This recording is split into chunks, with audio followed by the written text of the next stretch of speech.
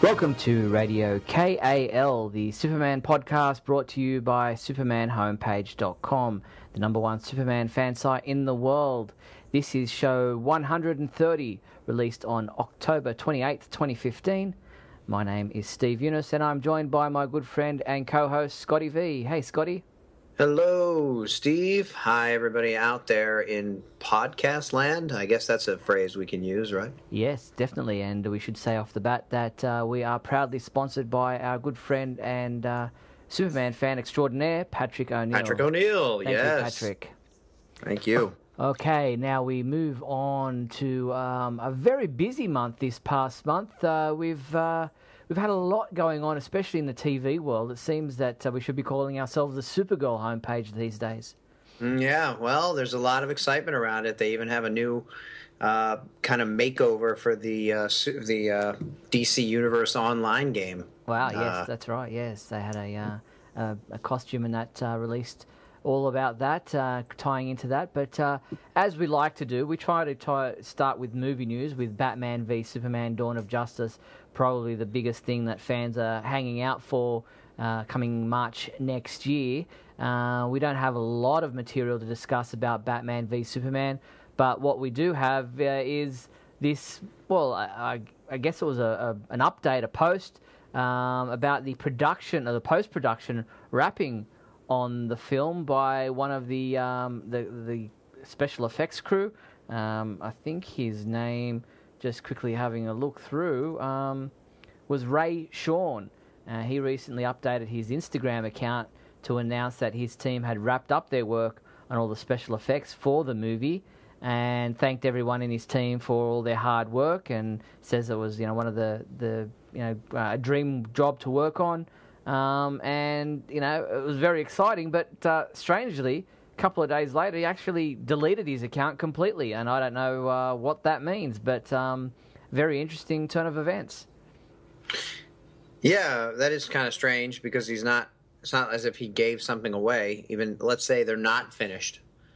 I don't think he would get into trouble for saying we were finished if we weren't finished.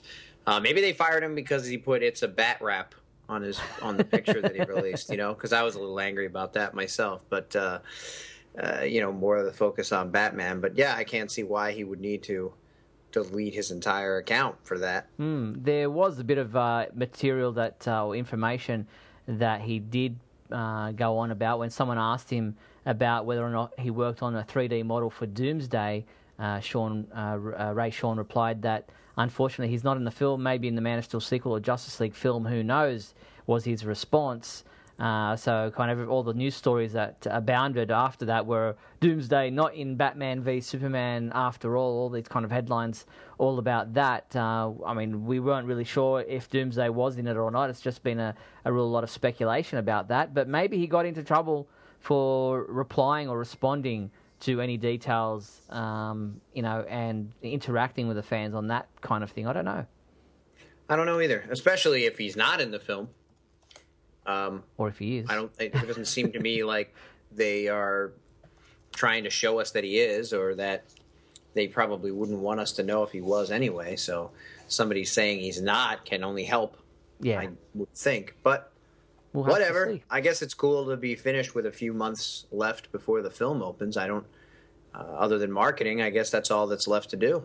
Yeah, and I'm guessing the musical score, I'm sure Hans Zimmer is getting towards the end of doing that now, working with all his compatriots, Junkie XL and those guys on all the music for the film. I guess that would probably be the final thing now that the special effects are all done and the editing and all that kind of things are locked down. And maybe there's some, I don't know, ADR stuff, who knows. But it's getting very close. There's lots of promotional material going on around. Some viral marketing kicked off this past month, and that started with an article on Lex Luthor at Fortune.com, all about Lex's background, that his age, about his father, the fact that he's Lex Luthor Jr., and it was a very interesting article, I guess, mainly, of course, of the fact that it's all about Lex Luthor. You'd think the viral marketing might be about Superman or Batman or Bruce Wayne or what have you, but it's great to see that all the viral marketing at this stage of the game seems to be centered around Lex Luthor. I was very excited to see it. Lex Luthor, I think can be one of the coolest characters there is.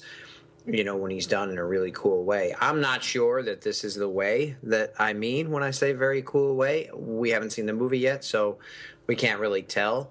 But I'm very interested in all of this cool LexCorp stuff that's been coming out as if it's a real company. The LexOS that came out at Comic-Con and all these ads for it and how it's going to change the world and kind of like a Windows type of thing or something like that. And the Fortune article, even though it did reveal that he was Lex Luthor Jr., which doesn't mean a hell of a lot because he's still going to be the Lex Luthor, the one that is enemies with the Justice League and Superman and the one that will be a thorn in his side going forward, we assume, unless they do something silly that comic book movies sometimes do, and that's kill the villain. Man of Steel was guilty of it.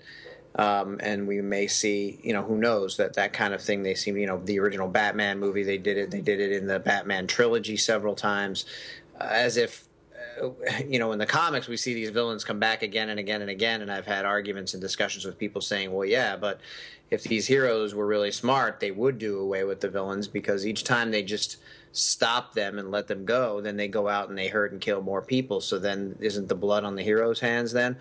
But I always argue, of course, that they are supposed to work within the confines of the law.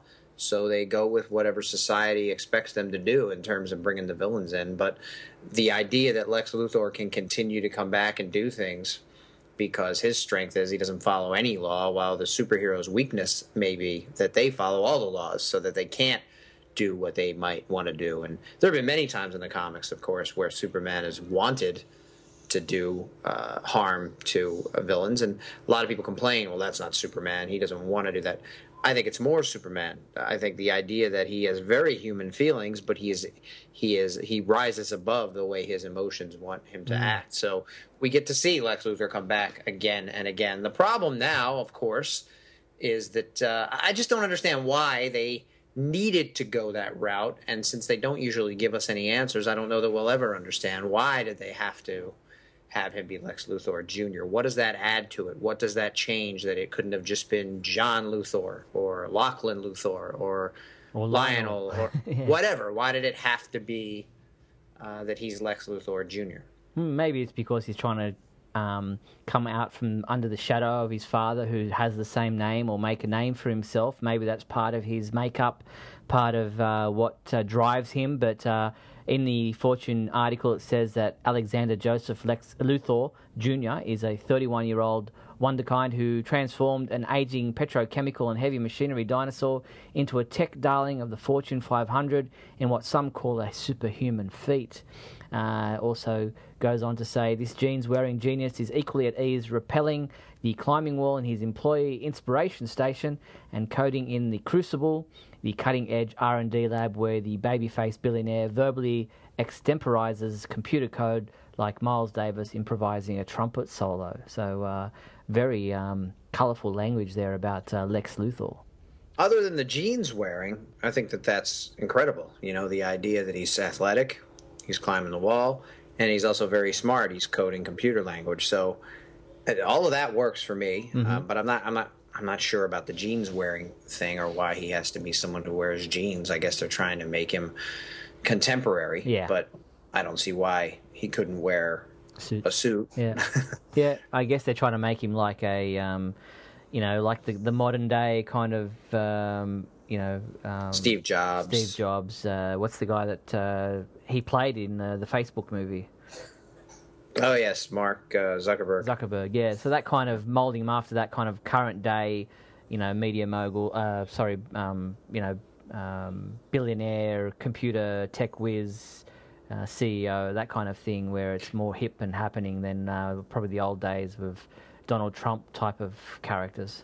Which then adds credence to people's complaint that they simply just brought the character over from the Social Network and are just having him play the same guy, which can be a typecasting type of a thing, although I guess there's been a couple of articles recently that one where Eisenberg himself came out and spoke about how much cooler.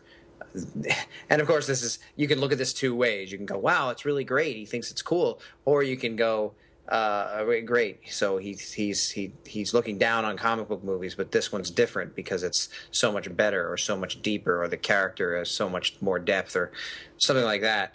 Which is why I think that article said that he's really happy with it, and it's really different than what you would expect, and it's not like any comic book movie he's seen or whatever.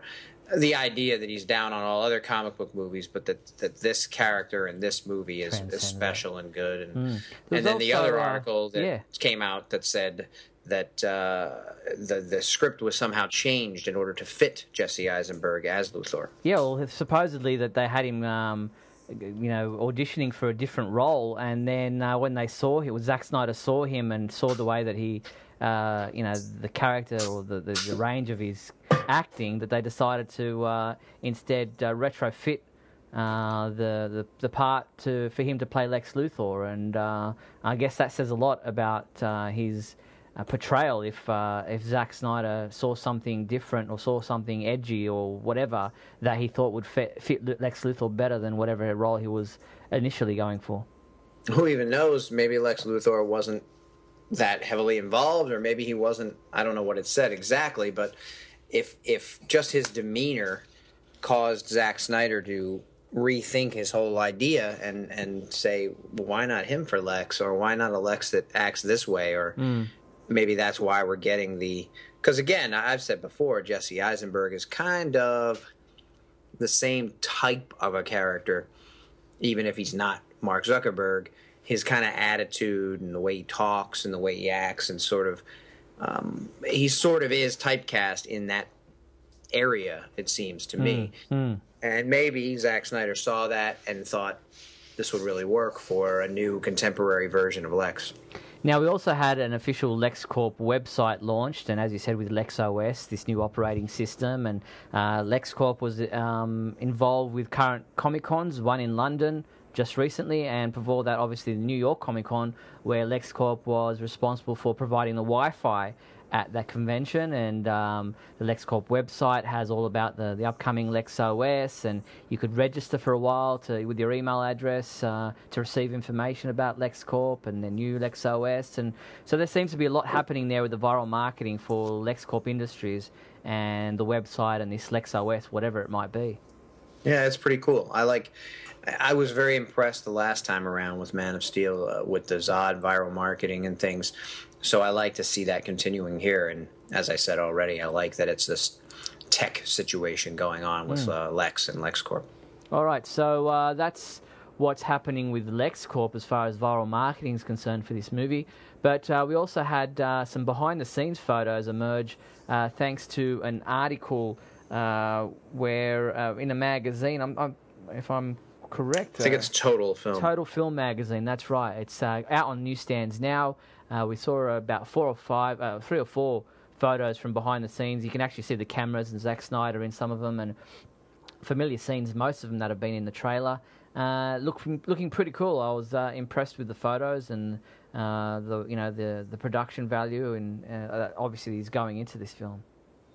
I went to the store the day that was posted, and they still have October in there, and it's Bond is on the cover, so I was really disappointed that I couldn't get it. I also didn't get any of the Man of Steel ones when they were out, because every time I go, it seems like they're not in yet. And I believe it's a November cover, or it might be a December cover, and it's just not. I don't think it would have sold out because they had 5 or 6 of the James Bond ones, and they looked brand new.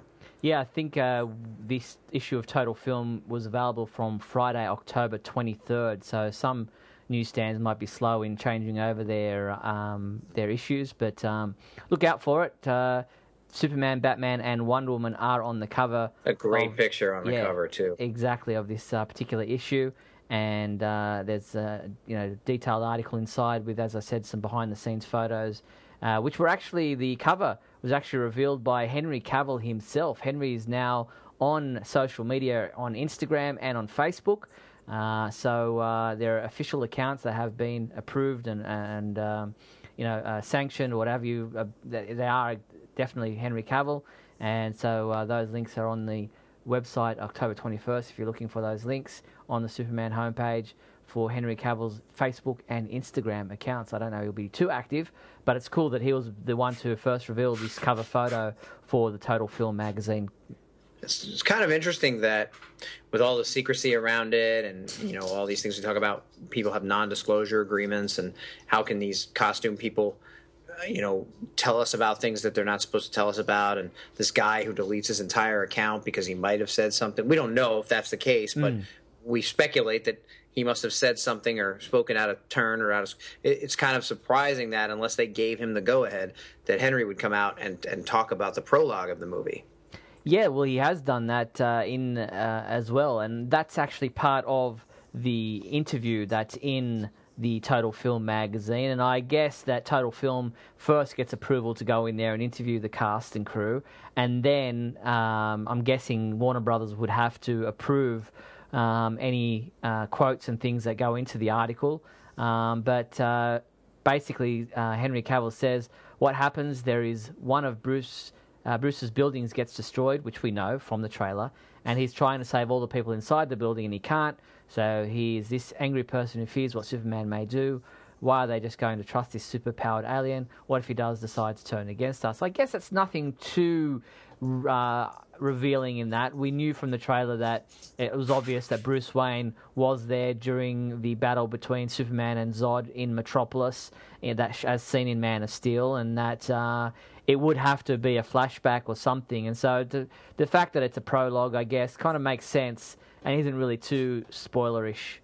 Well, wasn't there something also in there about how this is a bitter Batman who has a lot of anger and it's kind of misplaced, and the way Alfred's been treated and things that have happened to him, which we don't know about yet, that have helped to drive this anger, and this is then why he decides to wage a battle on Superman? That was a quote from Ben Affleck, actually, where in the same article he says he's found, meaning that Batman or Bruce Wayne has found himself in a place of harbouring a tremendous amount of rage for Superman. So it's how he got there and what that's done for him and what that's done to people around him, like Alfred, who are, I think, very scared and worried for him.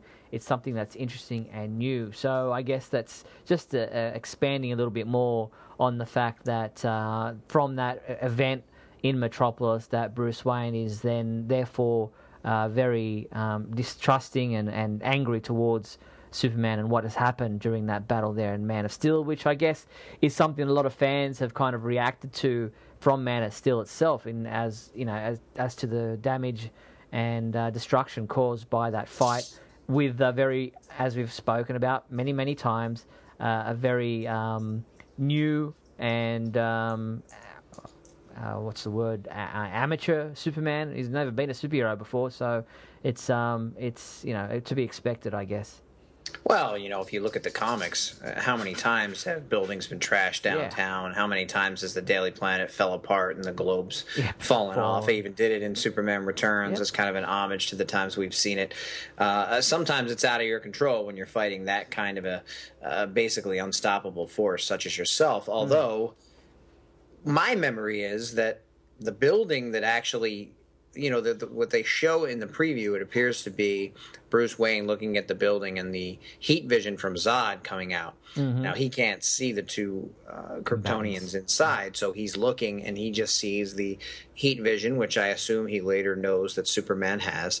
And then he sees the building, I guess, fall apart. But my memory is that it was a building that was under construction. They landed on the top of it first. Zod made some snarky comments, and then they ended up fighting through it, and it was empty because there were holes in the walls and there were holes in the floors, and the building wasn't complete, or it was being added to, or I'm no expert in construction, but do they keep lower floors filled with people working while they've got big machinery up on top and they're adding new floors or doing construction on the building? Or was there a building next to it that we, in my memory, did not see destroyed? Because it seems to me that, and I thought that when they showed it in the preview, is he mad that a Wayne building got destroyed that cost him a lot of money to build, or that there were people inside?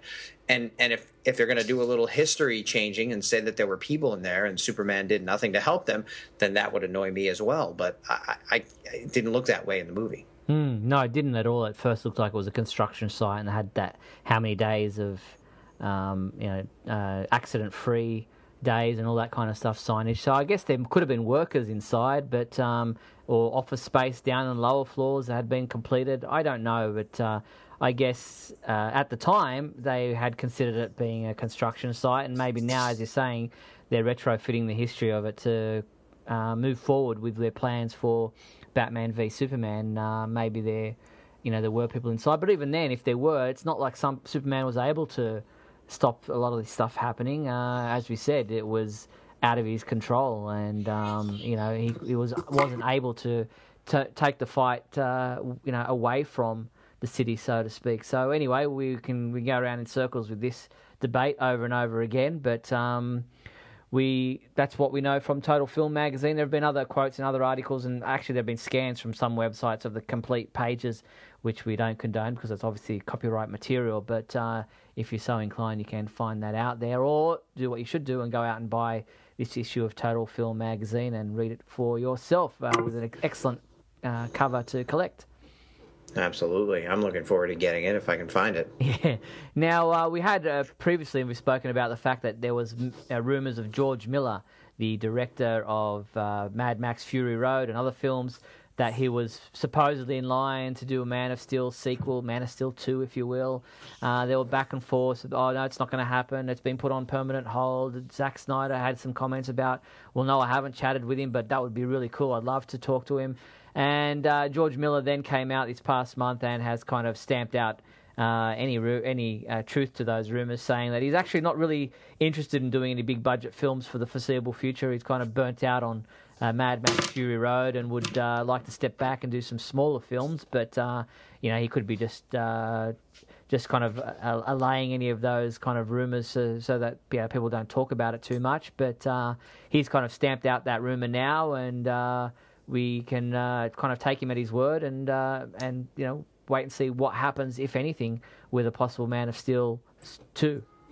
I think we sort of knew when it was coming out that these were just people speculating and talking about things. And, I think it was last year, or maybe it was even before Man of Steel, where we kind of said that speculating was sort of our word of the year. That's right. Same kind of thing here. And I guess it happens with every big cult followed movie, like a Harry Potter or any superhero type of a movie. People like to try and come up with Doomsday might be here, and Zack Snyder's son's going to play Robin, right? All these kinds of things that people just like to throw around because they're excited and they like to kind of, what if they did this, or what if they did that, and so I think it's normal.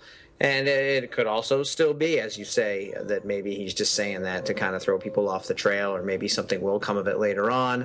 But as of now, it makes sense that it was just someone who maybe overheard something or thought they heard something or just wanted to talk about it because it was exciting. Yeah, exactly. It could be something that they've just brought up just to, a bit of clickbait. But it did come from John Schnepp, who we know did the Superman Lives documentary, where he heard it from or how he, got onto that, we don't know. But we can only report on what we hear and try to work out in the wash what is actually truth. But let's move on from Batman v Superman. We've got everything wrapped up on that. We're very keen to see a possible new trailer coming out soon, hopefully this month, before the end of the year, definitely. So let's keep our fingers crossed for more from Batman v Superman. Dawn of Justice comes out March next year. I was interested to read an article in an Australian magazine that it's released here March 24th, where in the US it's March 25th. So with time differences, that's almost a day and a half ahead of the US. Look at you guys! Didn't you get Man of Steel early too, or no? I think when there's worldwide releases on a particular day, that's because of just the time difference, because we're ahead by like 10 hours or something. That's just a logistical thing. We just get it if it's the same day release. Movies usually released here on Thursdays. I don't know about the US. What day is the usual release date there?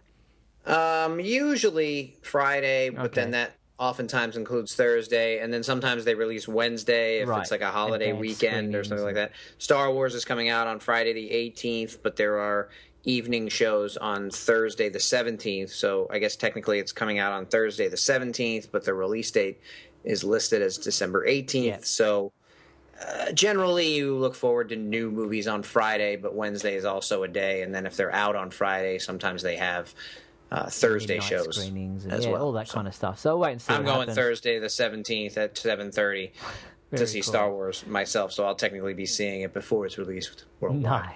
Nice, very cool. All right, well, let's move on to TV stuff. And the TV world has been dominated for Superman fans by the upcoming, well, now released pilot episode of Supergirl on CBS. We're recording this on the day of its release, just a couple of days ahead of our release of the podcast. And the Supergirl pilot for you guys listening to this has aired, which is very exciting. I think you've seen... Have you seen the leaked pilot, Scotty? I have not seen the leaked pilot, Okay, but very good I'm restraint good. on your behalf. Yeah, now that it's about here, I'm very excited that I didn't watch it, and I'm looking forward to hopefully getting my girls to sit down and watch it. Lexi seemed more excited. She's 5 years old. When I showed her the trailer, she then, we watched it on YouTube, and when it ended, my YouTube account came up, and one of the latest Speeding Bulletin videos was the one where Melissa Benoist is taking a bite out of that super cookie or super cake or whatever it is, and Lexi said, "I want to watch that one, the one where she's eating a cake, the birthday one." Then I said, "Well, that's not really that's something else, but it's coming. We'll watch it together." So it seemed like she was pretty excited. So I'm hoping. Sometimes it's hard to get her to sit and kind of watch a story where there's going to be a lot of scenes where Kara is in the office or they're talking Right. or there's not more adult stuff. any heavier action or Supergirl in her costume flying around being Supergirl stuff going on. But hopefully the two of them, Chloe as well, will sit down and watch it with me, and I'm looking forward to it. Cool. Yeah, well, we're looking forward to the pilot episode of Supergirl and the reactions from the fans. Our review of the pilot episode is up on the Superman homepage already, if you'd like to check that out. Most of the reviews for the pilot episode have been really well received. All the major news outlets, USA Today, Hollywood Reporter, New York Times, have all had very positive reviews for the pilot episode of Supergirl.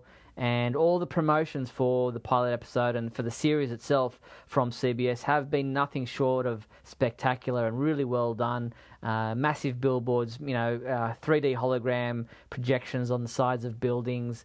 Melissa Benoist has appeared on Ellen. She's done different talk shows and interviews, and there have been lots of online videos for people to sink their teeth into, and it's just been really well marketed. I'm really impressed with the way CBS have done this. Yeah, it's just everywhere, and she's everywhere, and there's pictures of her all over the place, and on Twitter you get a countdown every day, and so it's cool, and it's heartening to see them putting so much time and energy into marketing. Although sometimes later, when something's seen as a failure, like Superman Returns or something, they go, well, they put so much money into that to try and market it. Same with Man of Steel, we hear a lot. So much went into trying to market it that they really didn't make the money they wanted to, or that it wasn't enough, or that it was considered a box office failure, even though when we look at it from the outside, we go, well, over 100 million, over 200 million, what do they want? Yeah. But if it costs them 100 million or 200 million to market a movie, then that money goes right to that. But it's nice to see that it does seem like everybody's kind of excited and pushing for at CBS and DC and Warner Brothers and everybody for this show, that it's all over the place. So hopefully that really helps. And I think it's also, it seems to me that a big part of it is that it's a female role model for kids, and a show for families, in a situation where it's gonna be a feel-good show. It's gonna be a positive show. It's gonna be an uplifting, inspirational show. A lot of the complaints I heard about Man of Steel were that it wasn't inspirational, or that it wasn't uplifting, or that it didn't leave you with a good feeling. All indications seem to be that from the actors cast as Supergirl through the preview stuff that we've seen, that it's going to be a very positive type of an experience. For sure. And we also saw beyond the pilot episode that CBS has released photos and descriptions for a number of episodes past the pilot. Season 1, Episode 2 will be titled Stronger Together, and the description for this reads, when Kara's attempts to help National City don't go according to plan, she must put aside the doubts that she and the city's media has about her abilities in order to capture an escapee from the Kryptonian prison, Fort Roz. Also, Kat pressures James to use his connection to Superman to get her an interview with Supergirl when Supergirl moves to its regular time period, Monday, November 2nd at 8 p.m. on the CBS television network. So good to see some further descriptions for upcoming episodes. What do we have as a description for fight or flight? I find that interesting. It's a kind of a well-known phrase. Depending on who you are or what type of animal in nature you are, you may choose to fight when you're in a bad situation, or you may choose to run away. Therefore, you would be choosing flight. And of course, it's got a double meaning because Supergirl can both fight and she can fly. Yeah. Yes. Now, fight or flight, as you mentioned, is the next one, and the description for this is just scanning down my page. Supergirl's powers are tested when Reactron, one of Superman's formidable enemies, arrives in National City and targets the young hero. Also, Kat plans to run an expose on Supergirl, and that will be on Monday, November 9th, again on the CBS television network. So, also, Peter Facinelli guest stars in that episode as Maxwell Lord. Why does it say when it moves to its normal time, November 2nd, at 8 o'clock on Mondays? Isn't it playing at 8? Didn't it air on a Monday at 8 o'clock the week before? No, the pilot episode actually airs at 8:30, I believe, or aired at 8:30 on Monday. So that's why. It's 8:30. It aired on Monday, October 26th, and then it moves to 8 p.m. on. I don't love Monday. the time slot, but I'm guessing that they figure people who would be interested in this show, young girls, families with kids, aren't necessarily going to be watching football, which is the biggest. And you don't really have that problem in Australia, but in America, it's one of the biggest things there is on television. Right. And, isn't Gotham also on the same night? Yes, it is. Football usually wins the ratings by a landslide. Gotham has no ratings, but is somehow still considered a hit. So what's good about that is both Arrow and Flash also have no ratings. So if Supergirl comes out and can have the same no ratings that the three of those shows have and be considered a hit, maybe we'll actually see a long run. The issue, and I've mentioned it before, is that it's on CBS and not the CW, although Gotham is on Fox. So maybe we've got a shot here. I'm hopeful, and I hope that we get to hear you. Of course, have you had any sort of offers or overtures? Weren't you Supergirl's boyfriend or something in some sort of another production? Yeah, there was an audio production by Pendant Productions for a while there, where I was for some reason cast as Kara's. For some reason, he says. Well, it wasn't. I had nothing to do with it. It was like I wasn't involved with the way that the show was put together. I was just asked as an audio, like as a voice person. I had no input into the scripts or anything. The scripts were sent to me like anybody else, and lo and behold, I was put down as Kara's boyfriend. So that was cool. It lasted for about half a dozen episodes or so, and I enjoyed doing that. I'm sure there are worse things to be than Kara's boyfriend. Right. Yes, no, it was a bit of fun. But check out Pendant Productions if you can. The other thing we saw with Supergirl that was interesting, and I guess it's for all the WB shows or superhero shows, was the fact that the Warner Brothers Tower had a makeover for the first time ever. The iconic Warner Brothers Water Tower received a superhero makeover, and they've unveiled giant renderings of Arrow, The Flash, Gotham's Detective Gordon, and Supergirl on the iconic structure at the Warner Brothers studio lot. So they're really pushing all their superhero shows on TV, and to do that on the famous and iconic Warner Brothers Water Tower is amazing. It's cool. It makes you wonder why they wouldn't have done it for things like Superman Returns or Man of Steel or the Batman trilogy or whatever. But it's neat to see that they now have 4 sides covered, or what is it? 4 sides with the 4 DC Comics related programs. And again, we're really pushing it and marketing it and trying to make sure people know about it. So it's exciting. Yeah, it's very cool. Now, the only other thing about Supergirl that I want to touch on is another piece of casting which we learnt about, and this was the fact that Chris Vance has been cast to play the role of Non. And if you're wondering how Non will be played in the Supergirl TV series, his character is described as a former scientist in a league with the House of El. Non is a brutal Kryptonian military officer who is sinister, powerful, and angry. He's the antithesis of all things Supergirl stands for.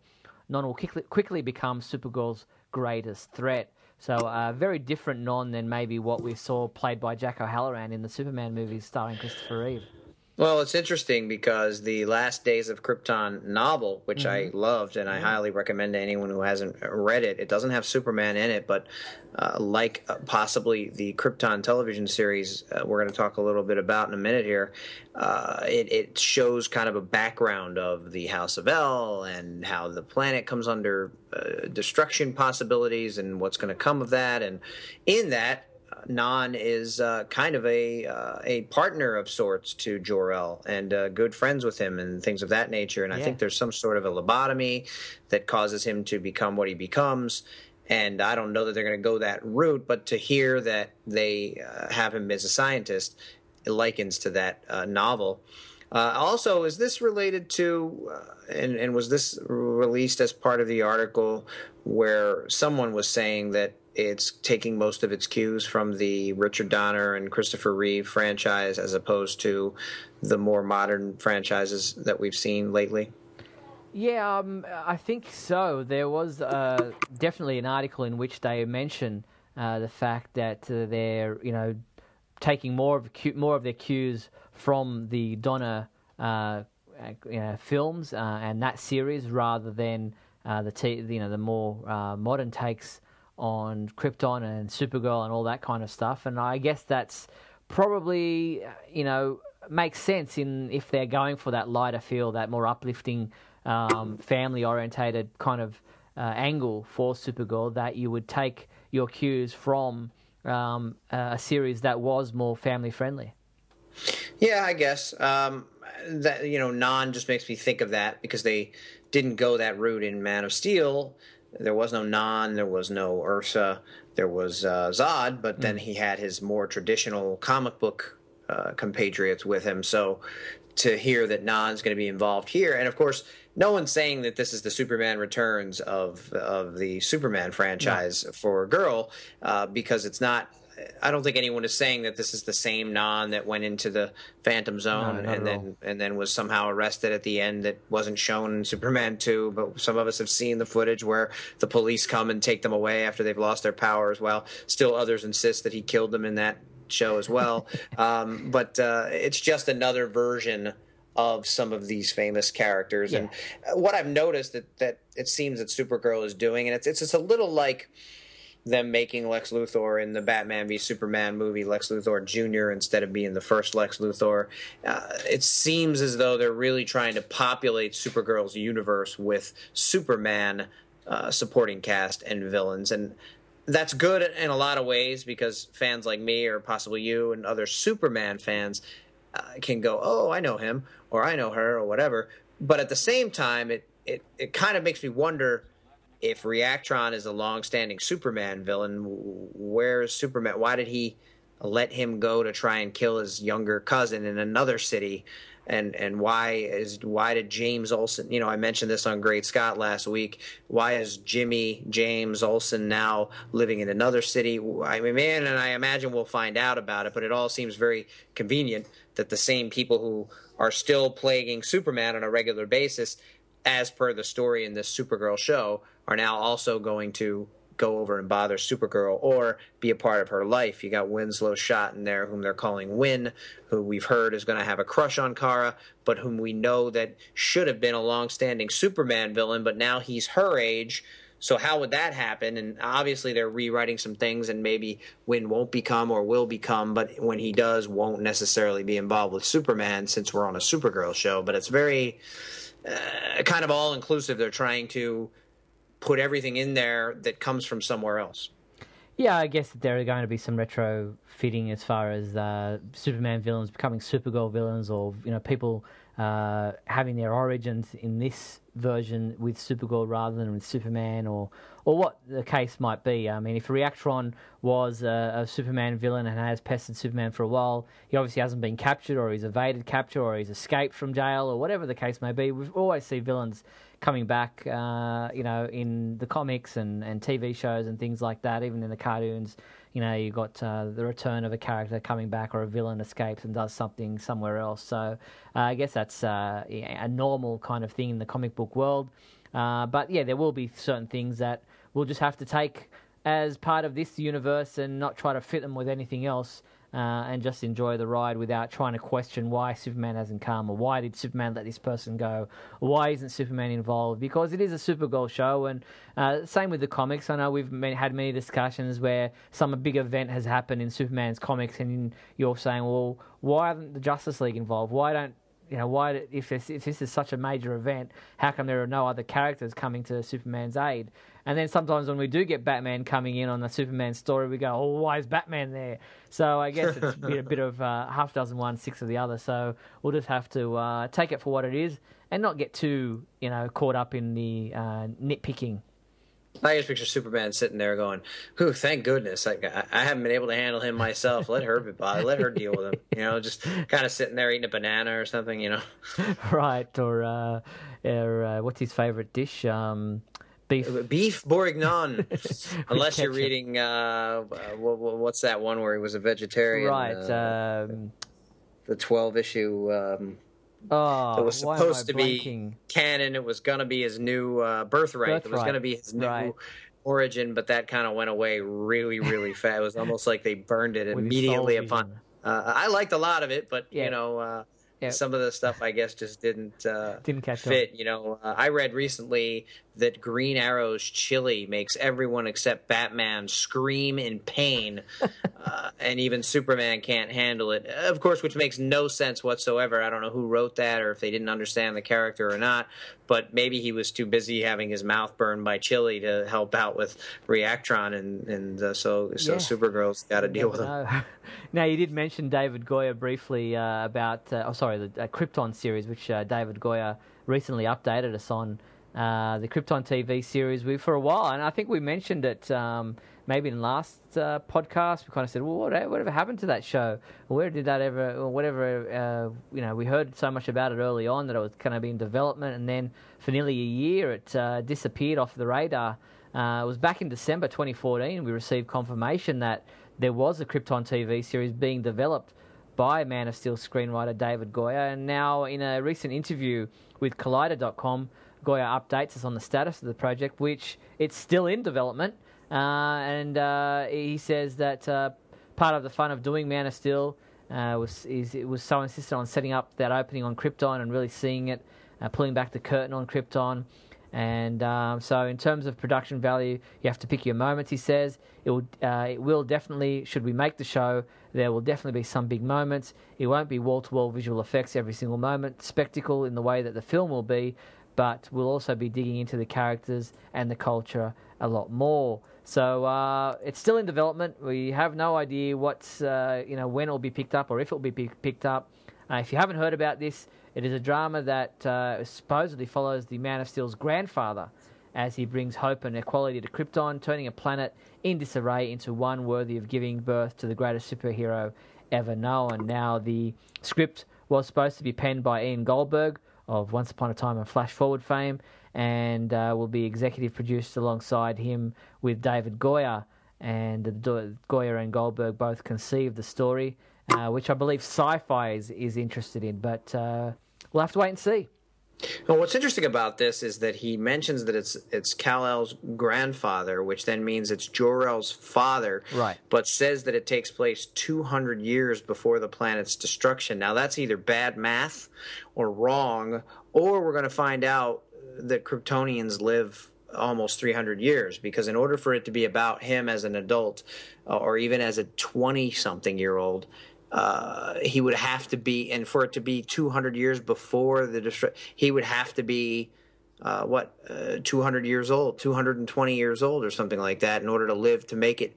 and that would mean that unless if they live human years, that would mean that he's 200 years older than his son, who then you know what I'm saying? I don't know. Yeah, well, maybe Kryptonian years only go for like 30 days. So, they could rotate around their sun a lot shorter than 365 or 56, what is it? 365 days a year. So we'll have to wait and see how that calculates. Kryptonians could live longer. I mean, Superman seems to live longer than everybody else in the comic book stories. So that's, of course, after he comes to Earth and has his cells. True. But who knows? Yeah, they could. Maybe they do from the beginning. Back in the day, when and I think it was a Wednesday, they initially had said that Kryptonians all had superpowers. If you remember some of the origin stories, it would show a planet of supermen, and they'd all have capes, and they were flying around. And they could leap an eighth of a mile.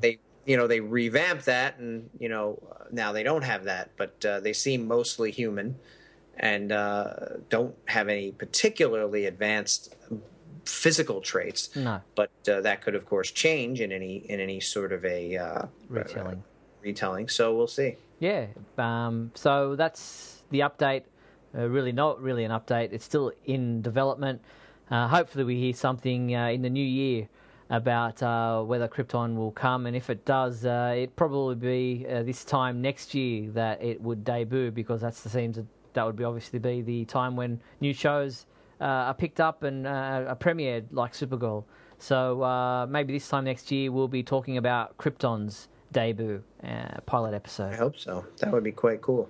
Sci-Fi doesn't have the greatest track record with me. We've talked about this before, but they have seemed to have moved into a few more ideas that seem a little better. So maybe this could be one of those that kind of helps it become more of a serious drama type network. We'll wait and see. Now, the only other real big news about upcoming shows was the confirmation of sorts that a JLA animated series, probably being called Justice League Action, will be coming to Cartoon Network. There was a series of posters, as we know. We've discussed a photo of a series of posters on a wall at office at Warner Brothers, showing a number of shows, animated shows that are now or will be coming up on Cartoon Network. And one of those posters was a JLA animated poster with silhouettes of superheroes. And we, as I said, appeared to get confirmation from Cartoon Network Canada, who responded to a Facebook post from a fan called James Harvey, who was asking about it. And the Cartoon Network Canada person on Facebook said, we will be premiering a new Justice League series, but not likely until next fall, which would be this time next year. But then the Cartoon Network Canada Twitter account backtracked on that, saying that we can't confirm any information regarding a potential new Justice League series. So the Facebook people saying one thing, the Twitter people from Cartoon Network Canada saying another thing. Maybe the cat was let out of the bag too soon, and they've kind of trying to pull that back in. But I guess it's kind of out now. Seems kind of interesting and unlikely that they would have a poster framed hanging in their hallway with the other shows if it was just sort of a idea that was failed or passed upon. And it certainly looks different than the other JLA, I guess JLU that was out in the late 90s. So it certainly looks like something might be on the horizon. And I look forward to all the episodes where Superman will be knocked out of action within the first couple of minutes so that the rest of the Justice League can do what they need to do. Maybe they'll just have him eat Green Arrow's chili at the beginning of every episode, and his mouth will be so hot he won't be able to fight. Right, exactly. He'll be looking for some Kryptonian water or something to combat the kryptonite that was put into the chili. That's right. I mean, I've eaten plenty of green chili in my day, so I'm guessing that's what it's going to be. Speaking of Justice League, we, of course, have the entire Justice League Unlimited series coming to Blu-ray. Yeah, very exciting that it's finally all coming on one disc to Blu-ray early in 2016, I think it is.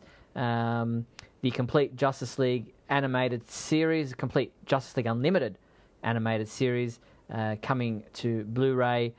You can order it now from the Superman homepage online store. It'll actually be released, on November 10th. So November 10th, the complete series of Justice League Unlimited on Blu-ray, one disc, 897 minutes running time. A great series, obviously continuing on from the Justice League animated series, and for the first time now on Blu-ray. It's insane that it's 900 minutes and it's on one disc. Yeah, I know. I don't think I've ever seen anything like that before. But what's cool about this is, a lot of fans are going, well, we already have ours. Why do we need this now? And it wasn't made in high def or in Blu-ray, so animation's going to be as good as animation can be. And maybe that's true, but the cool thing about this is, since the last releases and since the show was on television, a lot of fans and non-fans have had children who are now fans of superheroes just because they're superheroes. So they may not know Justice League. They may not care specifically about Superman or Wonder Woman or anyone in particular, but the idea that kids and just the general populace right now is so heavily invested in superheroes and superhero movies, and it's really the biggest driving force in overall popular entertainment today. That it's for people who haven't seen it, younger people that are now 6, 7, 8, 9 that did not watch it at that time. Great time. That then we can get them hooked on DC's superheroes, and like us, they can become 40-something men doing podcasts about superheroes in their living room. Yeah, and there's nothing wrong with that at all. Not at all. All right, so let's move on to comic books, where we will discuss the comic books that we've read this past month. And the one that we've got to touch on first is Superman Lois and Clark #1. This much anticipated, much hyped comic book by Dan Jurgens, written by Dan Jurgens, and it involves the, if you like, pre-New 52 Superman and Lois, married. We saw them in Convergence. Here they are. They've somehow been transported to live on our current New 52 Earth, where there already is a Superman and a Justice League. The comic book starts with that very first Justice League battle with Darkseid, with the invasion of Darkseid's forces to Earth, which kind of brought the Justice League together, told by Jeff Johns in the original Justice League #1. Superman previously, if you like, is on the sidelines, waiting, watching, about to jump in his traditional costume, the red trunks and all. He's about to join into the fight to help if needed, and realizes that things are under control, and decides to keep his remain anonymous. He and Lois are expecting their child to have their child. I don't want to spoil too much about what happens in the comic if you haven't read it, but it is so worthwhile. It's, for the first time in a long time, I feel like I'm reading an actual Superman comic book. Well, it's interesting. I was going to bring that up. That now that you did, I can address it. People have been talking to me about this, and you yourself now have said it. I always find that statement to be interesting because I feel like the Superman of the New 52 is still the same character. It's still been Superman stories. Some of them have been questionably written. Some of them have been boring. Some of them have not been particularly compelling. And yet I still feel like his attitude is basically the same. He's still here to do what he can to help people. He's a champion of the oppressed, all that kind of stuff. So when I keep hearing I'm finally reading Superman again, and for me, the story didn't really do all that much, and it doesn't make a whole lot of sense that they're on the same universe, the New 52 Earth, where our Superman is, and there's already a Superman and a Lois in the New 50. And I know everybody wants the Trunks back, and I know everybody wants the guy who was married to Lois back, but in terms of attitude and the type of person that he is, it is the same character. It was just a relaunched version, and we may not be happy again with a lot of the direction that the stories have gone or whatever. But with this, I don't really know where they're going to go with it because, as you say, they didn't want to come out and tell people that they're here. So how is he going to fly around and be Superman in the trunks and the Superman outfit if he's going to keep himself hidden? I also wasn't that happy that they were sort of showing him being old. Yeah, well, I mean, being old, he's just got a beard. I don't know about being old. Well, they said that he made mention that it was a lot harder to do the things that he would normally do on a regular basis, and that it got him winded. And these days, he's not as good as he used to be. well, that may just be because of this new Earth. Maybe there's something different about the sun on this Earth. Maybe we'll find out why. I kind of got the feeling that there was a underlying story to that. I understand what you're saying about the new 52 Superman and he's still the Superman and everything. I don't know. There's something about and maybe it's because this is the Superman that I came in with. You know, the post-crisis Superman, the John Byrne era, all that kind of stuff was the Superman that got me into comic books. The death of Superman and all that kind of stuff. So the Lois and Clark relationship, the attitude, the conversations, it kind of all felt. I don't know. It took me back to those early days of reading comic books, and well, I understand that I still do enjoy the current Superman comic books. There's just something's missing. Maybe there's an element to maybe it's the whole Clark Kent being outed thing that kind of has got on my nerves a little bit. It just kind of felt like reading about old friends again, and maybe that's more of an emotional thing than the story itself. But I liked. The whole angle of it. I liked the fact that their son John is kind of catching on to them being unable to keep their story straight, and it just kind of felt like returning to old friends. Is how I probably best put it. That's interesting. My reaction to that is kind of, is it? I mean, I get that that's what they're saying. I hear fans say a lot of times that just because Warner Brothers or DC slaps an S on something and then tells me it's Superman doesn't mean I'm going to go out and buy it. If it's crap, it's crap. I don't care if they have the S on it or not. Not that this is crap, but the idea that so many people don't buy the New 52 because they either think it's crap or they read a book or two and have decided, or maybe they tried it for a year and just don't like the idea that this isn't the Superman they grew up with. But I didn't, other than being told that that's what it was, it didn't feel that way to me because generally Superman doesn't stand there and not do anything and wait to see if everything's okay before bounding in.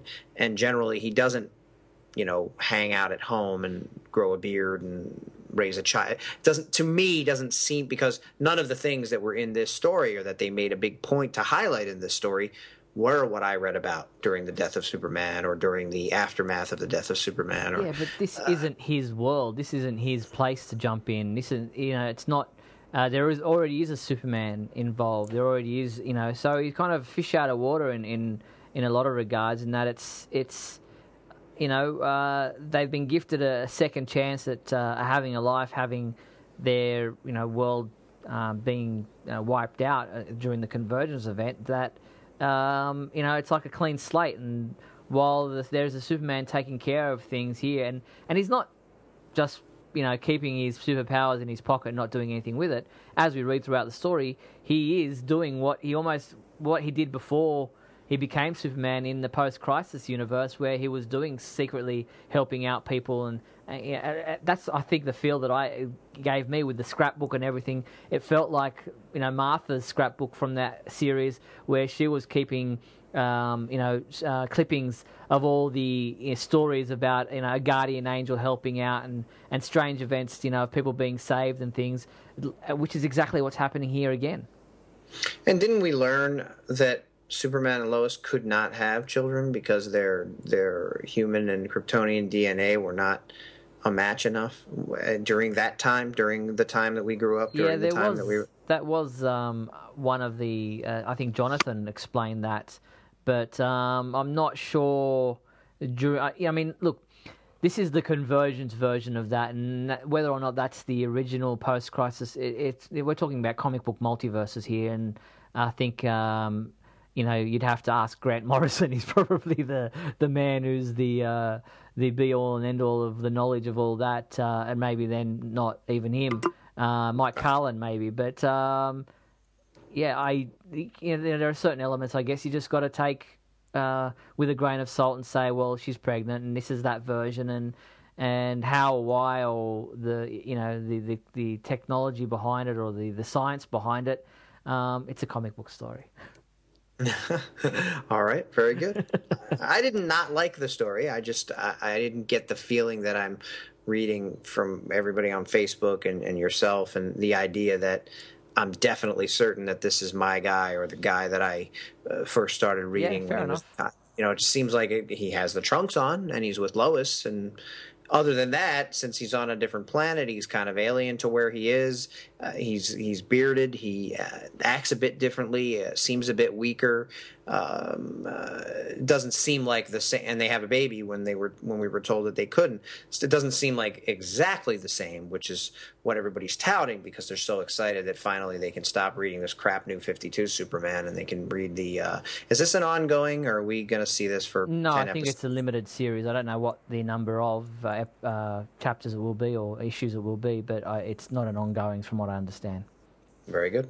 All Not right, very good. It's not. But no. just being aware. We'd like to see an ongoing, but look, fans out there, if you want to give us your opinions of Superman, Lois and Clark, I'm sure by the time we get around to our next podcast, episode or chapter 2, issue 2 will be out, and maybe we'll get a better feel for this individually as well as collectively with your thoughts out there. So let us know what you're thinking on Superman, Lois and Clark is so far. But for now, let's move on to Action Comics number 45. And in this particular issue, called with an internal story titled Blind Justice, we continue on with Clark Kent. He's now set up in a barn, if you like, where he's kind of trying to work out what's happening, trying to piece together all the details of, why his powers are diminishing, who's taking them, what's going on. And Hero, I guess he's calling himself Toy Master now, not Toy Man, finds him, locates him, which forces Clark to blow up his base of operations. And we hear and we learn in this issue that Clark is now no longer going by the name of Clark. He is now undercover using the name Archie Clayton, and he's a delivery man, and it's all part of his plan to get into this secret installation, this secret room, where he's trying to find out just exactly what has happened with these people trying to steal his powers and working with Wrath and all that kind of stuff. Yeah, it's just continuing, just more of the continuing saga with not really too much happening in the episode, on its own, other than Hero coming and kind of being cut out. He's speaking to the Batman things that he's taken from the Batcave or was given by Alfred. So he's using them to track, and he's getting information from the computer, the Bat computer, I guess. I picture that guy's voice from the old show. And meanwhile, as Superman tracks across the country, trying to find these enemies and trying to find out what's going on. So not much in the way of movement story-wise, but just showing that that's happening, and he's not Clark anymore, and that has a lot of people upset. Which again, I say, I'm certain is temporary, or I figure that it will be. I'm not sure how they're going to fix it, but the only way to know is to continue reading and find out. Yes, exactly. So that's Action Comics number 45. And I guess the big thing out of that was the use of a different identity for Clark Kent. A lot of people made a big deal about that, but I'm sure it's only temporary. How and why and how we will get around that, I don't know. Getting the Clark Kent identity back seems like an impossible task at this point in time. We should go back to Superman number 44. Which obviously was an issue that happened just before we recorded our previous or just after we recorded our previous podcast. And in this particular story, we have a bunch of villains trying to. It's funny. I thought you were going to say a bunch of bad art. I couldn't. My mind jumped ahead. I apologize. Well, we have that as well, but we have. A number of villains out for Clark Kent's hide, including Livewire, the Royal Flush Gang. I know you can't get past the art, but what did you think of this story? The interaction between Lois and her father, him like kind of congratulating her, patting her on the back for doing a dastardly thing to Superman by outing his Clark Kent identity. And she's going, "No, Dad, that's not what I intended. That wasn't my intention." He sees it the way Superman's seen it, as a breach of his friendship, of their friendship, of her loyalty. And her father is like, "Yeah, go for it, girl." Well, kind of before the New 52 a little bit, and definitely since the launch of the New 52, General Lane has kind of been a thorn in Superman's side. He's been a guy who doesn't trust him. He's been a guy who thinks they need to stop him or bring him in or control him in some way or another. So for him, he thinks his daughter's finally come around and finally agrees with him and realizes that this Superman is, as J. Jonah Jameson might say about Spider-Man, a menace who needs to be stopped, and then that seems to him what she's doing. And of course, she does a double take and then when he tries to leave the room, he doesn't have the time. And then we, of course, go back and he's fighting for his life in a situation where he doesn't have his powers and that sort of thing. But that's just fine to General Lane, but of course not what Lois wanted at all. I kind of like this because, as I said, I can see Lois's reasoning, even if right now Superman can't. And even if she was wrong, and even if she made a rash decision, people in emotional states, people concerned about people they quote-unquote love or really care deeply about or even realize how important they are to the world, knowing that, yes, maybe some of Clark Kent's associates might be in danger after the fact isn't as important as keeping Superman himself from becoming someone who's being used by a villain, because he knows that. Now, once those people are automatically put in danger by Lois, it's no longer a threat that the bad guy can use. I don't know that she thought it all out like that, but the idea that if you can't use the fact against Superman that no one knows right now, and therefore your people are safe, once I take that away from you, now Superman can do what he needs to do to stop you and to continue with his fight to protect people and to protect the world. The other thing that bothers me about this, and I think it was this issue, is the whole Perry thing, and it's bothered me for a while. Perry, and maybe this goes back to the Lois and Clark series, the Superman Lois and Clark #1, or the idea of a pre-New 52 Superman and family, and by family I mean the supporting cast. Perry just doesn't seem like Perry to me. He seems aggressive. Yeah, very aggressive. and just nasty and not understanding at all, and really against Superman and against the whole idea, and also not all that intelligent, not all that logical, and he doesn't seem to be making a lot of sense. I don't know if it's that his feelings are hurt. I don't know if he's embarrassed that as a newsman he couldn't figure it out. But all of the stuff he's saying, you put us all in danger by being invisible.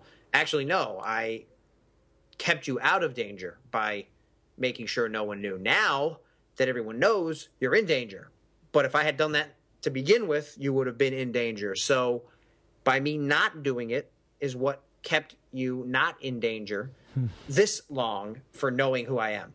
Now that you know who I am, now you are in danger. So the fact that he's yelling at him for putting us all in danger for keeping a secret like that just seems backward and not exactly correct. We also have Superman posting an ultimatum, if you like, on television, or broadcasting his announcement to villains out there. And I don't know, that kind of came off a bit out of character to me. Well, it's kind of his desperate times, right? And Lois calls him out on it, or Jimmy does, and says, that's not what Superman's about. Yeah. And he says, well, it is now.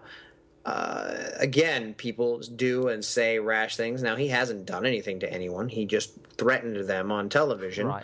And that could mean you're not going to get away with it anymore. It doesn't necessarily mean I'm going to fry your brains with my heat vision.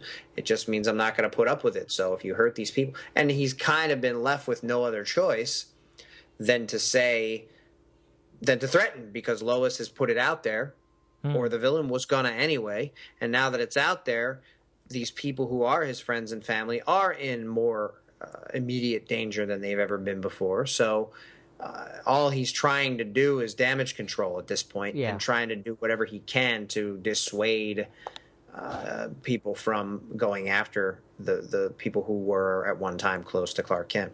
Yep. So we move forward now to Batman Superman number 25. And in this, we have Superman being Batman for a bit with his glider, and then he comes across and goes toe-to-toe with Vandal Savage in a one-on-one fight that doesn't end very well for Superman. And instead it does. Well, it ends fantastically. Yeah. Well, he doesn't get rescued by Batman. He gets rescued by Batgirl. Right. Oh, well, Batman's not around right now, unless you count Gordon, and I don't. So we got to have Batgirl, right? One of the Bat family. Right. And then by the end, multiple members of the Bat family have to be there to rescue Superman. We also get reminded again that Superman didn't win all his battles by being alone. He won them by surrounding himself with people of brilliant minds. Vandal says that, which then implies that Superman is not of a brilliant mind or is not smart enough to have handled all his battles before now. And then, of course, we get the three Batman characters that come in and say, we're going to be behind you now. Great, 3 human people are going to help me out. It's not bad enough that I'm now depowered and only have a little bit of my ability.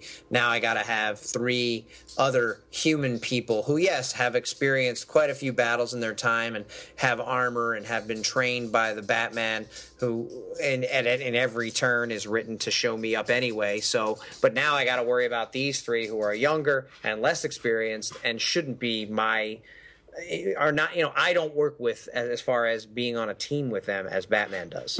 Yeah, and I guess because it's Batman, Superman as a title, that it can't be just solely a Superman story. And I guess it is focused on the Truth arc, and it has been for a while, and so Batman has to be included in some way, and because Batman isn't currently Batman, then the other Bat characters have to be involved in it to justify the title being called Batman, Superman of this comic book. So I guess we can't feel too hard done by, and I guess Superman is depowered in this story, so it makes sense that someone's got to come and give him a bit of a hand. It just is unfortunate that it's written that way. We move now on to the final book we're going to talk about, and that is Superman Wonder Woman number 22, which I just read prior to this recording. It's just the most recent comic book out.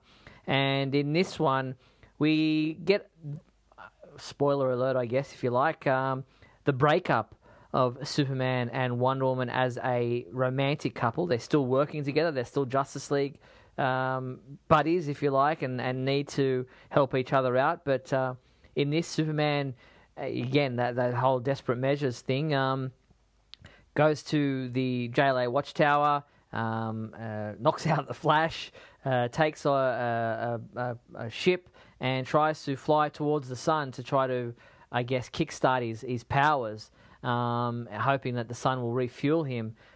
He's saved, I guess, by Wonder Woman, and during that, the two of them have a massive discussion about their relationship, and Clark says, "I don't know if I love you anymore," and I guess that's all because of the fallout of what Wonder Woman did with her lasso, as far as interviewing or questioning Superman's friends and loved ones, and that kind of, there was a bit of fallout to that. We also have a bit of altercation between Lois and Lana, with Lana punching Lois in the face and telling her to shut up. And I guess Lana feels what Clark feels, as far as her outing his secret identity and the loss of loyalty there, and the fact that Lana kept Clark's secret for so long, and here's Lois just outing it to the world. I guess she feels angry towards Lois in the way that Clark also does. I have a couple of issues with this issue. I have issues with this issue. Yeah, I guess that's okay. Clark sounds like a whiny baby. I don't know if I love you anymore. Okay. It is sort of in character for him to be angry with Wonder Woman for seemingly helping to interrogate his friends. Although, just like from Lois's point of view, she says, I was there to make sure they didn't do it in a way that I wouldn't have approved of or that you wouldn't have approved of. I got it done quickly because with the lasso, I can get them to tell the truth right away, and everybody knows it. We all know in the room that what they say is true, and we can get them in and get them out. They were there. I was not a part of it, but now I'm trying to do what I can to release them without breaking down walls and taking them out of there by force. So the whole idea that he suddenly doesn't love her anymore because of that, I guess if she was a part of the interrogation and she was on the team with the people who wanted to interrogate them and was against Superman or was worried about Superman from the standpoint that now we have to question his friends, I could see it being an ultimate betrayal and breaking his heart in that, you know, if the person I'm supposed to be in a romantic relationship with can't even trust me enough not to capture and interrogate my friends, how could I love a person like that? But that's not what it is. It's a little like what I was saying about Perry.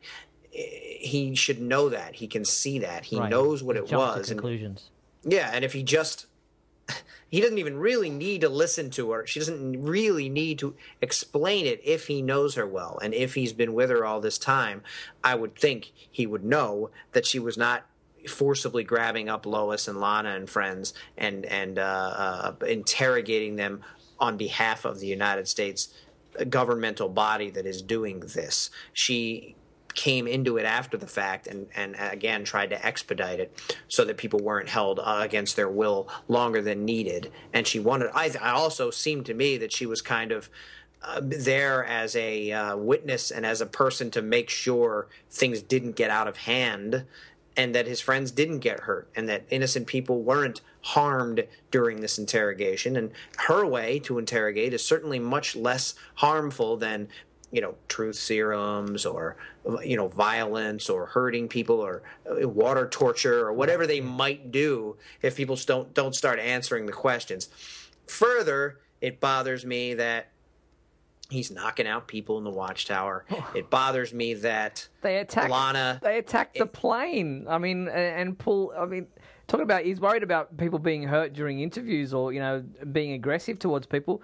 What about these army guys transporting the parasite and he just punches his way through the windshield and starts attacking and ripping apart the plane and ripping apart things just to get to the parasite? Surely there's got to be a better way to do that than for the two of them to just, you know, endanger the lives of these soldiers who are just doing their duty than to rip them apart mid-flight and endanger their lives and bully your way into getting the parasite. Okay, they're not trustworthy of Superman anymore, or what, but Wonder Woman's still a trustworthy person as far as the Justice League is concerned. I don't understand this tact.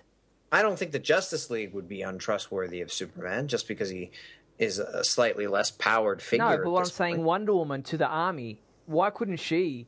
Why, like, you know, she's acting like Superman at the moment because, okay, the army are going to start shooting at Superman because for whatever reason he's now not being trusted and there are people who don't trust him anymore in the world.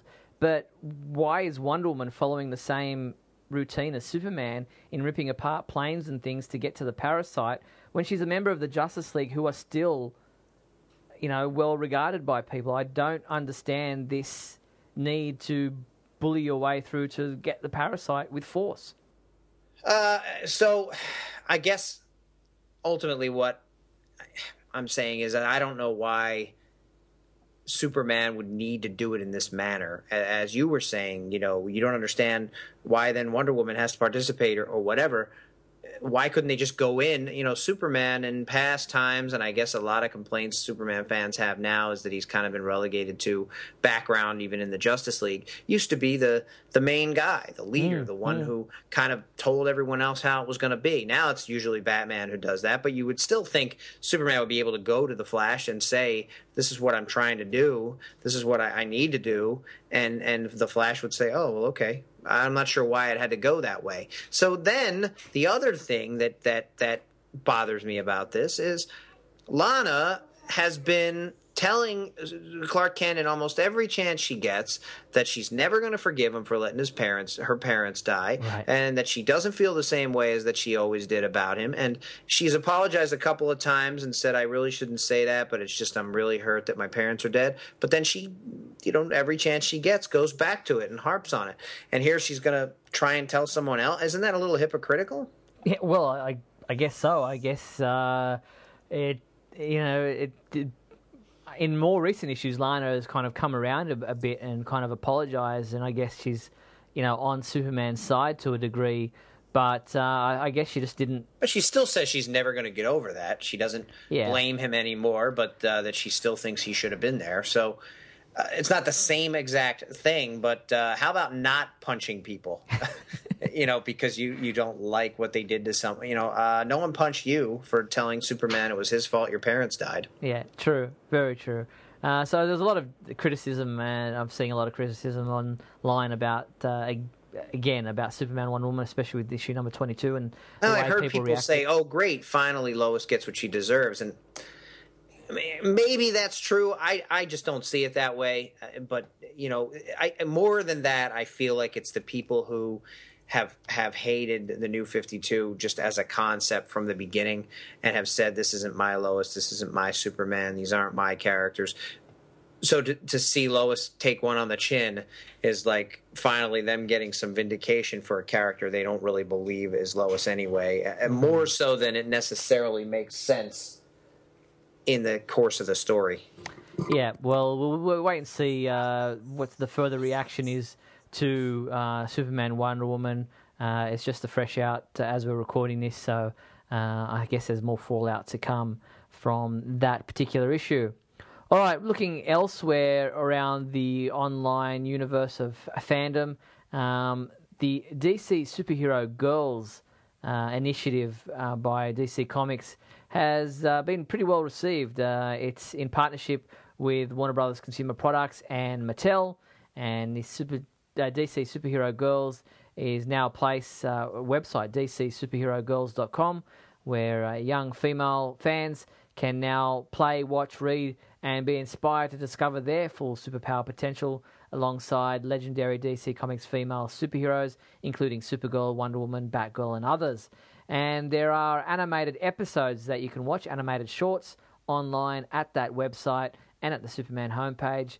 There's 4 episodes out at the recording of this episode, and they basically center around Wonder Woman at this stage, introducing herself to Superhero High School, where she's now a new member of the students there, I guess, and she's come into contact with a number of other superheroes, mainly Harley Quinn, who is her roommate. And there's some craziness that goes on there. So a little bit of fun for young fans wanting to check out a new initiative, dcsuperherogirls.com. I find it interesting that they've included Harley Quinn in the superhero girls category, since she's a lunatic who murders people and smashes people with hammers and really has no control over her own psychotic behavior. I imagine that they're changing her entire personality and situation to fit this show for kids. Are there not enough female actual superheroes that they have to have Harley Quinn in there? Well, I guess Harley's become a real cult figure as far as popularity is concerned these days, and obviously this is a much more sanitized version of Harley Quinn. She's a bit eccentric and a bit of a Fruit Loop, if you like, and is obviously at odds with Wonder Woman as far as their personalities are concerned. So they're definitely different personalities. Wonder Woman's very stoic and very regimented and serious, and the Harley is the exact opposite. I wish they would have continued with the superhero best friends or whatever series. DC Super Friends, yeah. Remember the ones they were doing during the CW shows? Yep. It was like Supergirl and Wonder Girl and Batgirl. Super Best Friends Forever. Yeah, that's right. Yes. Cool. I guess this show seems maybe inspired by that, but interesting that every time I see the promo art and stuff, I think, why is Harley Quinn there? So that's something that young female superhero fans can check out, and I think it's a great initiative that we've got a lot more comic book characters skewed to younger fans. Definitely, we need the new generation of fans growing up with superheroes as their role models.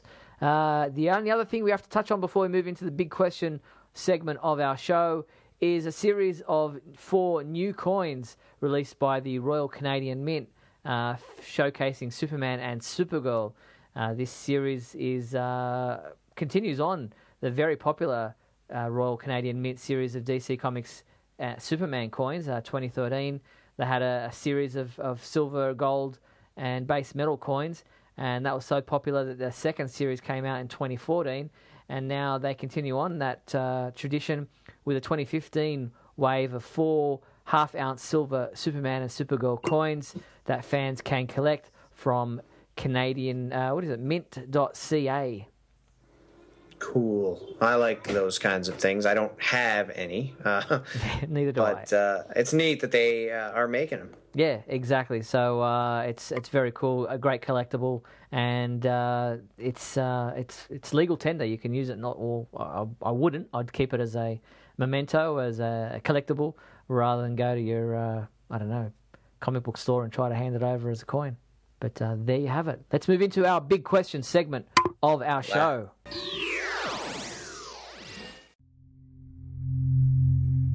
Let's start with the big question. Last month's question was, if a standalone Superman movie was to happen, what would you like to see happen in the movie? We have several responses. John Jr. wrote, if there was a standalone Superman movie, I would like to see a Doomsday trilogy, similar to original Star Trek movies 2, 3, and 4, in that each movie were really one, and in each one picked up almost right after another, with no time really having passed from 2 to 3 and 3 to 4. So I'd like to see Superman do the same. 1 being Death of Superman, 2, The Reign of the Supermen, and 3, The Return of Superman. For a single standalone, either Brainiac or the Parasite, since they've never been done in live action before. That's what I'd like to see for a standalone Superman movie. Cool. Thank you, John. Yeah, I like the idea of either the Brainiac or Parasite. I think that'd be 2 cool villains. Absolutely. We move on to Giles Jr. Savage, who wrote, I would like to see Superman have the joy to find Krypto. I would like him to face Brainiac, and that to help him, the Legion of Superheroes would arrive in a time capsule. Krypto would help Superman and the Legion to defeat Brainiac. The last scene would introduce the Anti-Monitor to lead us to a crisis on Infinite Earths. That would mix the DC film and TV universe. I'm looking up in the sky. Rock the homepage on. Thank you, Giles. I know you're not a big fan of the Legion of Superheroes, Scotty. Well, as its own thing, as a standalone thing, I find it enjoyable enough to read. And Krypto and the Legion of Superheroes is definitely from a time period where kind of really lighthearted, somewhat goofy character, bouncing boy, and things like that were kind of accepted. And when people were looking for fun in comics, and we're certainly in and of an age now where things are kind of very serious and much darker, and situations are much dire. And I don't know, other than the kind of wink they did on Smallville where they had the dog and he said, well, what if I call it Krypto? And Lois made fun of it and they named it Shelby or whatever. Yep. That's a sort of a thing I would expect to see, and as far as having a Krypto in the movie or TV universe these days. But although Supergirl being more inspired by that age, maybe we could see something like that on there. And my problem with the Legion of Superheroes isn't so much that it's crazy, zany comic book action. It's that it's one of those paradoxes where without them, it seems like Superman wouldn't exist, but without Superman, they wouldn't exist. So who came first? And did Superman really need a group of teenagers to teach him how to be Superman? Or because that's what it almost seems like, he goes there to train with them. And then it kind of takes away from the specialness that Clark Kent knew he needed to be Superman and to do the right thing, and needed them to show him. But definitely a lot of ideas there. And if I think sometimes if DC movies were more like Marvel movies, or if DC was more willing to kind of have fun in their movies and not necessarily take them super seriously and realistically, we might have a chance to see more things like that. When you look at the Marvel movies, you have the Collector in there. Howard the Duck was at the end of the Guardians of the Galaxy movie, and things like that. I don't think you will see in DC movies because they don't seem to go in that direction. True. Hector wrote, I would love to see Superman and Lex Luthor trade places, with Lex using his power for evil and Superman living the normal life that he always wanted. The only way for Superman to get his power back is that he has to tell the world he's Superman. That'd be a crazy story. Thanks, Hector. Yes, crazy indeed. Way out there. Sam Otten sent in his answer as an audio response. Let's hear what Sam had to say. My name is Sam, and I would use Metallo as the primary villain of the next standalone Superman movie, and I would have him arise out of a military storyline. There's some sort of international threat of war or genocide or an evil regime, and the U.S. military calls for Superman to help out. This can provide some early action scenes in Act 1 or Act 2, but in addition to Superman's help, the military has also been developing Metallo as a kryptonite-based warrior that can help in the main conflict, but also has the added benefit for the military of Metallo being able to check Superman's power. Metallo fights alongside Superman, but in Act 3 he turns bad in some way and Superman has to take him down. That would be the main thrust, but the story needs to have more than just the rise of a villain and Superman taking him down. Several major characters need to have their own story arcs, and Superman especially needs to have some sort of character development throughout the movie. Thank you, Sam. We had to cut down your audio answer just for the sake of length of the show, but we appreciate your thoughts on what you would do with a new Superman movie. We also have a response from Guthrie McLean, who writes in and says, I want to see a movie where the story focuses heavily on Superman and where he is respected and speaks more.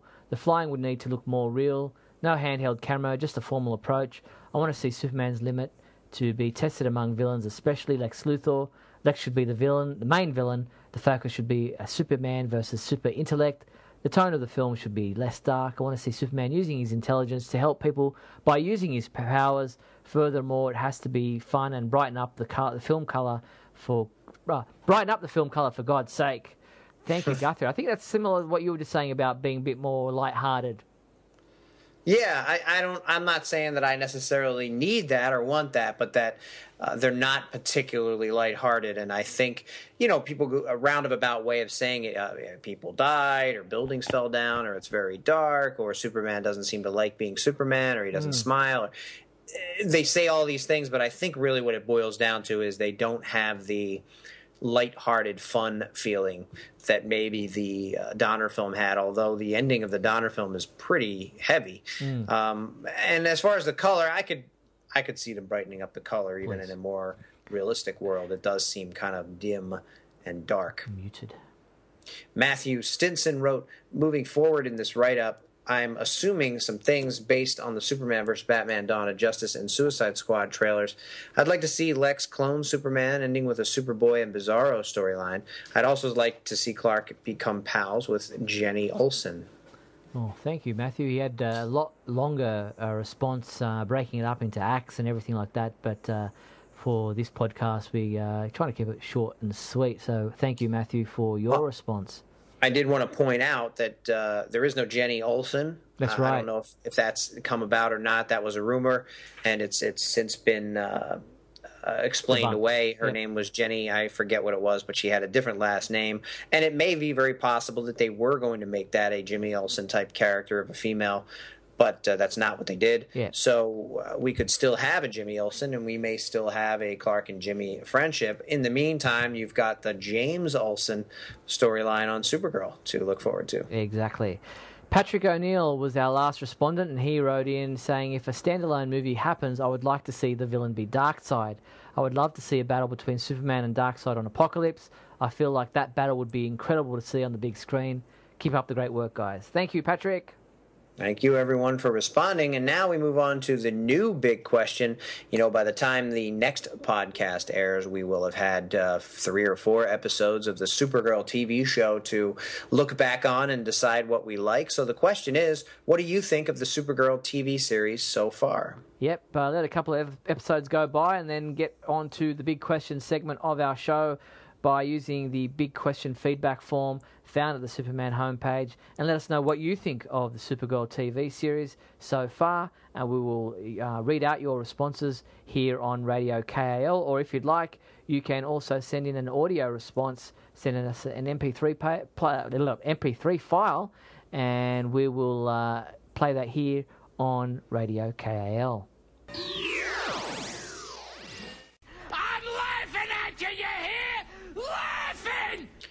It's time for our comedy sketch. What did you find for us this month, Steve? Well, this time around we have a stand-up comedy sketch by comedian Antoine Young, and he has a spiel about Superman's superpowers. Have a listen. I love watching Superman, too. I love how they introduce him. They say that he's faster than a speeding bullet, more powerful than a locomotive, and he can leap tall buildings in a single bound. They say he can leap tall buildings in a single bound. I was like, can he fly? Does it matter how high somebody can jump if they can fly? Well, who's determining whether he's leaping over the buildings or flying over them? But someone's like, yeah, I seen his ankle. He jumped that time. He didn't fly. And the guy said he can do them in a single bound. Doesn't matter how many bounds he took if he's leaping over buildings. Is he like, well, yeah, James, it took him about 6 or 7, but Superman? And he took him 1. Like, yeah, that's why James is at FedEx. There you go. Funny stuff by Antoine Young for a stand-up comedy sketch there. Pretty funny.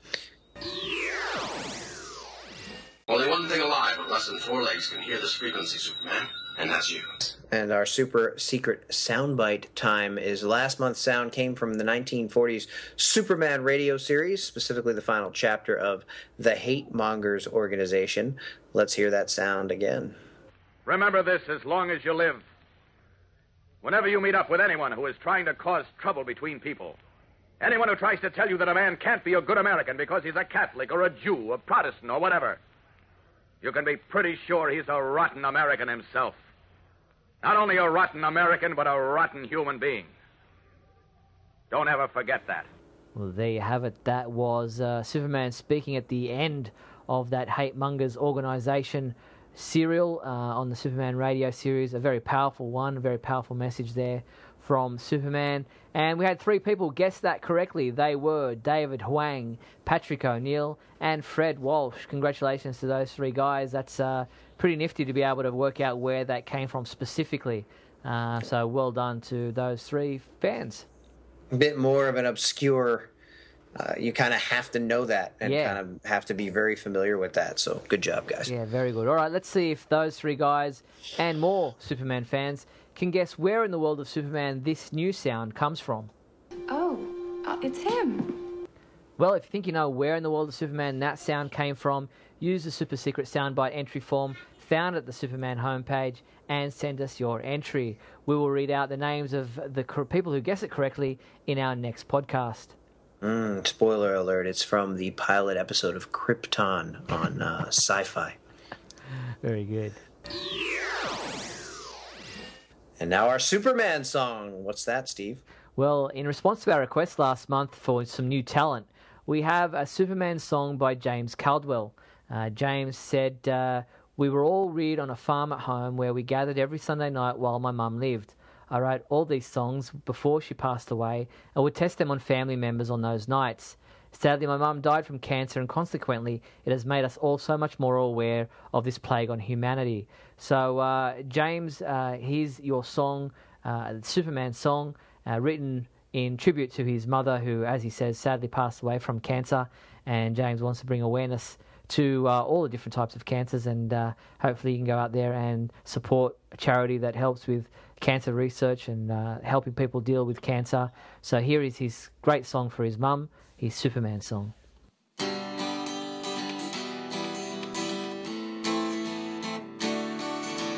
Superman's my hero, I love to watch him fly, tracing out a pattern like a comet in the sky. Guys stand and wonder, ladies they all sigh. Superman's my hero, I just love to be that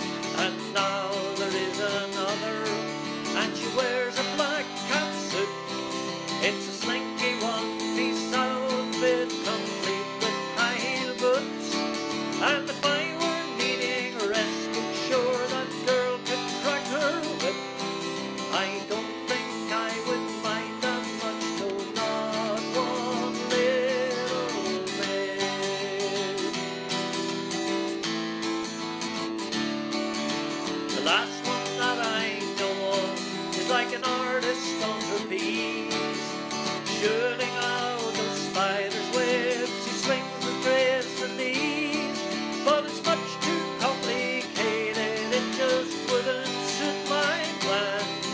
I'd much prefer to fly around just like old Superman. For there's one thing I forgot to say, it's always on my mind. There's a girl who hangs around, sure she's with him all the time. Her lovely looks, her husky voice, I'm weak right to my knees. And if I were Superman, you know who I would love to please. I'd fly her to the galaxy, make love among the stars, and maybe even take a trip around Jupiter and Mars, and all the other planets, even those that have no names. And if I were Superman, you know I'd marry Lois Lane. I love Lois Lane. I love Lois Lane.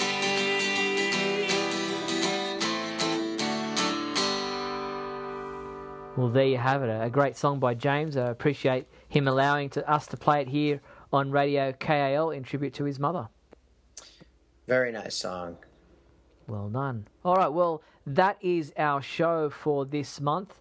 We had a lot to get through, a lot of stuff to chat about. We hope you've enjoyed the show. Remember, if you do have a suggestion for our podcast, maybe there's a topic you think we should be talking about, maybe there's a question you'd like us to put to the fans in our big question segment, a comedy sketch. We're getting thin on those now. Let us know if there's a comedy sketch out there that involves Superman that you think we should play on here. Maybe you have a song that you'd like us to play here, your own, or one you'd like to hear being played on Radio KAL that deals with Superman. We're only too happy to hear all your suggestions for this podcast. You can do that by using the KAL feedback form found at the Superman homepage website, or you can email us individually. My email address is steve@supermanhomepage.com, or you can email scotty@supermanhomepage.com, and we're only too happy to hear your suggestions. But for now, that is our show. Thank you, Scotty. Thank you, Steve. And remember, even if people are outing you as a superpowered individual, or if Batman is versus you, or if you're being rescued by Batgirl every time you turn around, continue to look up in the sky. And watch out for those hot chilies. You've been listening to Radio KAL, brought to you by Superman Homepage and our proud sponsor, Patrick O'Neill.